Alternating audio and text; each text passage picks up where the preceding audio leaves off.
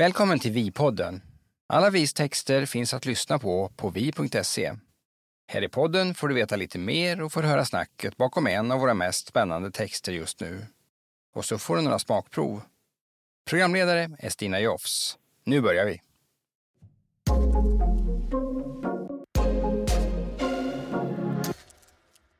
Så, då säger jag välkommen till Vi-podden och extra välkommen till dig, Markus Wilhelmson, chefredaktör på Vi. Tack så mycket. Du, vi pysslar på i vår lilla tidningsfabrik. Ja, det är fullt ös, känns det som hela tiden. Och just nu är vi väl mitt emellan två nummer. Vi hade ju nummer 2 här som när läsarna fick för några veckor sedan. Och då hade ju du gjort det jättefina avslagsporträttet på Lena Kronqvist. Och nu så håller vi på med det som heter nummer 3. Och då har vi också ett starkt omslagsjobb, tycker vi. Ja, verkligen. Och det är en liten rolig mix utav skribent och den vi porträtterar. Kan du berätta? Ja, det är ju, vi kan väl avslöja att huvudpersonen den här gången är Ina Lundström, som många kanske känner igen från framgångar i På spåret med Hanna Hellqvist. Och hon har ju den här podden Flashback Forever som har blivit väldigt populär, som till och med blev scenföreställning. Och sen är åkte hon till USA för att se sin idol Bruce Springsteen som blev en fin serie på Sveriges Television. Och nu ska hon ut på en stå-upp-turné tillsammans med Petrina Solange, en annan stå-upp-komiker. Och då tänkte vi, henne vill vi porträttera. Och då valde vi Lydia Sandgren, som ju inte är känd som någon journalist utan snarare som författare. Hon fick ju Augustpriset 2020 för sin debutroman Samlade verk. Som handlar om Göteborg. Väldigt mycket Göteborg i den, och Ina Lundström pratar göteborgska så det förslår. Och Majorna är en stor del av den här texten, väldigt lokal anpassat. Det är klart att Lydia Sandgren kan skriva, men vet man eller visste du innan att hon faktiskt kunde skriva ett porträtt? Det är ju lite annorlunda. Ja, det är ju något egentligen helt annat kan man säga. Och jag mejlade Lydia Sandgren efter att jag hade fått den här artikeln att hon kom på att jag har ju bara skrivit om påhittade personer tidigare, så att de tyckte också när de kom på mitt i den här texten att det här är ju faktiskt en levande människa, en riktig människa. Och så att det är klart det är en liten chansning. Men jag tycker också det är spännande att våga chansa, och den här gången vågar jag påstå att jag tycker att det var en bra chansning, för jag tycker att det är en jättefin text. Ja, det är det verkligen. Tackade hon ja direkt? Ja, fast eftersom hon då är föräldraledig och har ganska nyss fått en bebis så jobbar hon inte så mycket. Hon är också psykolog, Lydia Sandgren, så att hon har ju många strängar på sin lyra. Och så ska hon följa upp Samlade verk. Hon har ju fortfarande inte kommit med sin andra roman, så det är väl viss prestationsångest inför det, kan jag tänka mig, efter framgången med den första. Men hon tyckte att det är lätt roligt. Hon tycker om Ina Lundström. Och sen så har vi bollat lite grann vad vi ska göra av det porträttet. Och vi vill ju att det skulle vara mycket Göteborg i det, för att Ina Lundström har ju en väldigt göteborgsk framtoning. Och Lydia Sandgren, som sagt, kan ju Göteborg utan och innan, och de tillbringar en del tid på den här speciella pubben i Majorna där Ina Lundström är stamgäst. Flera gånger i veckan är hon där. Jag tror det. Jag har förstått att hon har posten eftersänd till dit, men jag vet inte om det stämmer. Ja, men det är underbart. Och det är så roligt med den här intervjun, tycker jag, för att den öppnar upp en massa saker som jag hade ingen aning om det vad det gäller Ina Lundström.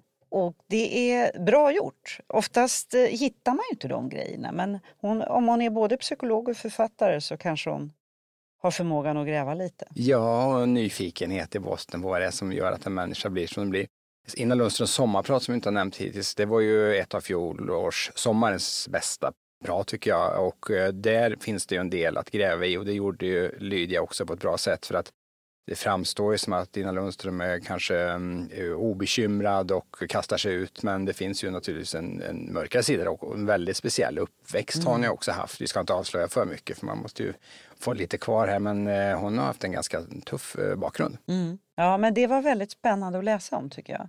Men det lämnar vi väl till våra kära läsare. Ja, ska vi prata om det vi har gjort då? Det tycker jag, och en väldigt aktuell film som du har sett, Stina, och mejlade mig efteråt att den här måste du se. Vi fick ju förmånen att få se den lite innan biopubliken fick se den. Den sista resan. Du hade också sett den? Ja, efter ditt tips så kunde jag inte hålla mig, så jag såg den samma kväll och grät och skrattade om vartannat. Pappa älskar ju Frankrike. Vi åkte dit varje sommar. Happy birthday, pappa fyller 49 somrar. Och det var ju där han var som allra lyckligast. Jag tror att om du hjälper mig att ta ner honom till Frankrike och så ser vi till att han får uppleva allt det där han älskar, då kan han få livsgnistan tillbaka. Vi åker idag. Hur ska det gå?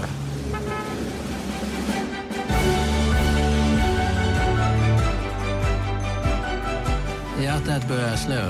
Allting är sig likt. Folk säger kanske att man ska inte återskapa det som har varit. Varför inte då? Vi hade ju alltid såna här. Go! Berätta vad den handlar om. Men det är ju de här komikerduon, poddduon, Filip och Fredrik, programledarduon. De har många strängar också på sin lyra. Som då bestämmer sig, eller framförallt Filip har ju sin åldrade pappa Lars, skollärare från Köping, som har gått in i depression kan man väl säga efter att han gick i pension. Ja, han valde att gå i pension. Han gjorde det med stor glädje och lust. Och han är frankofil också, så att han skulle tillbringa mycket tid på Rivieran och såg verkligen fram emot det här med, tillsammans med sin hustru då. Men sen saktade liksom livet av när jobbet var över och han blir mer och mer stillasittande och till slut blev Filip oroad, väldigt orolig. Så att då bestämde han sig för att ta med sin pappa på den här resan från Sverige ner till Rivieran där de tillbringade somrarna i en lägenhet. Det blir en sån rolig film alltså. Jag tänkte lite på att om den hade varit fransk så hade det kunnat vara lite Jacques Tati över det. De baxar den där bilen som har motorstopp och pappa Lars trillar redan någonstans i södra Sverige och det håller på att avbrytas allting. Och så är det så gulligt för den här Fredrik, kompisen Fredrik i det här fallet och inte bara jobbpartnern. Han hejar på det här och ja, men den är fantastisk tycker jag. Ja, det är så värme i bilden av den här pappa Lars som är, man älskar ju honom faktiskt för att han är, och hans elever som man får också träffa lite grann, berätta om vilken fantastisk lärare han har varit. Men han blir sittande där och det tycker Filip, för du har ju intervjuat Filip i samband med det här. Filip bor i Los Angeles i vanligen. Men du intervjuade honom och då säger Filip där att det är också en allmängiltig historia. För vi pratar väldigt mycket om psykisk ohälsa och sådär. Och hos unga framförallt och kanske framförallt unga tjejer. Men vi pratar inte så mycket om äldre. Att det finns ju också naturligtvis många äldre som likt Lars här kanske tappar en del av gnistan när de går i pension. Och man har stor del av sin identitet kring sin yrkesroll och då gör ju de det här kanske lite drastiska då att de ska, eller Filip vill återuppväcka liksom livslusten genom att återvända till just det här stället där de var. De hyr samma lägenhet och försöker liksom att återkalla de här gamla minnena och dessutom ska inte spoila för mycket nu, men de iscensätter ju vissa saker för att frankofilen Lars ska få se. Det finns ett bråk som de iscensätter med skådespelare för att Lars tycker så mycket om det franska sättet att hantera konflikter. Och det blir otroligt underhållande. Ja, det är en välregisserad film som känns som en dokumentär kan man väl säga. Faktiskt. Ja. Jag tror att den kommer att bli väldigt den är ju redan omtalad före premiären och de har ju naturligtvis sina kanaler i och med att de har ju de är ju kända genom sin. De är programledare i Alla mot alla och de har sin podd där de håller på. Jag lyssnade precis på morgonen här på det senaste avsnittet och de nämner ju naturligtvis den här filmen och Fredrik tycker att de kanske får inte tjata för mycket om det här nu men och de har varit väldigt nervösa. De har ju förstått kring mottagandet eftersom det är ju en balansakt naturligtvis om det blir för navelskådande, om det blir för personligt eller privat. Men jag tycker ju att de balanserar verkligen på rätt sida. Mm. Och han säger också, när jag intervjuade Filip så sa han ju också att det är lite svårt när äldre går in i någon depression för att de själva ibland är inte medvetna om det och känner de sig lite deppiga så säger de att det är bara att ta en promenad. Vilket ju inte är när man är rejält deprimerad. Så att jag tyckte han hade så kloka tankar kring det här med hur man ska handskas med det här ganska stora problemet. Han var så mån om i den här intervjun att tala om att ring hem till dina föräldrar eller hälsa på dem. Du behöver inte vara så mycket, men glöm inte bort dem liksom. Så att, det var väldigt, väldigt, väldigt fint. Men du har ju träffat dem va? Ja, jag träffade dem. Jag ska bara återknyta till det du sa att det är ju något vackert med dem. För Fredrik Wikingsson hade ju ett sommarprat för kanske 10 år sedan som han direkt sände från ett äldreboende i Trollhättan eller Vänersborg. Kanske det var, om det var hans farmor eller mormor som var där. Och det finns ju en, liksom, och jag minns en uppmaning där, just det där som säger, hör av dig till dina föräldrar och ni ska inte bli sura om det tar lite längre tid i kassan när man handlar mat, utan det måste få ta den tiden. En respekt, en återuppväckt respekt för de äldre. Kanske. Jag träffade och var ute en blöt kväll i Los Angeles för ganska länge sedan med Filip och Fredrik. Det var innan de var så här berömda. De var precis på väg de var då journalister på Aftonbladet. Och du på Expressen eller? Ja, precis. Mm. Och då så skulle de den här hösten, det var OS i Sydney, kommer jag ihåg. Och då togs de in som sidekick i SVT:s sportstudio.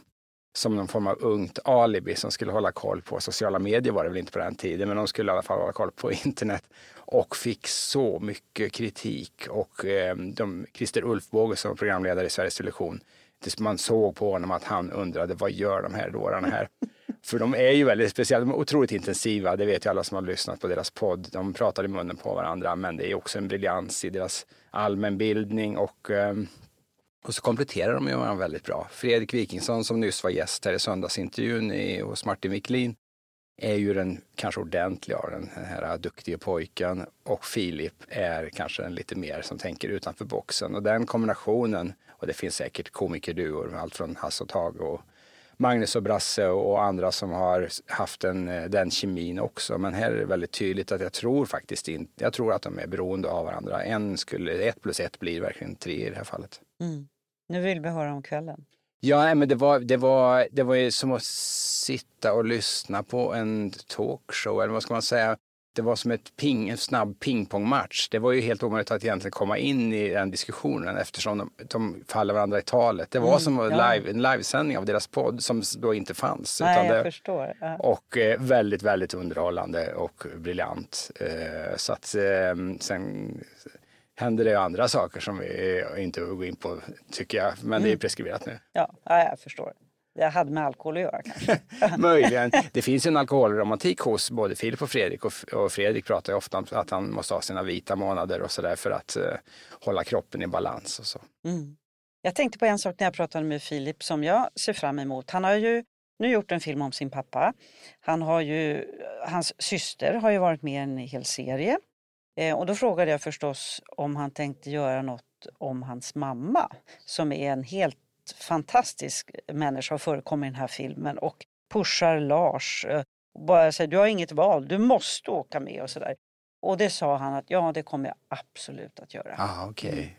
Det finns mycket där tror jag. För det var mamma han bråkade med, det var mamma han stångades mot och som han verkligen respektera. Hon verkar vara hon är väldigt rak då, tydligen, och det framgår ju av den här filmen också. Och pushande och så. Ja, men nu är vi färdiga. Jag tycker det. Gå och se den här filmen får man säga. Vi är inte sponsrade på något sätt av den, men vill man gråta av skratt och kanske också av lite sorg, och sen när man har gått ut därifrån så kan man slå en signal till sina föräldrar. Det tycker jag verkligen. Stort tack, Markus. Tack. Vill du ta del av alla VIs berättelser men inte är medlem än? Gå då till vi.se och skapa ditt konto. Det får också tillgång till podden Vi Plus, där hela texten från det här avsnittet finns att lyssna på direkt i din poddspelare.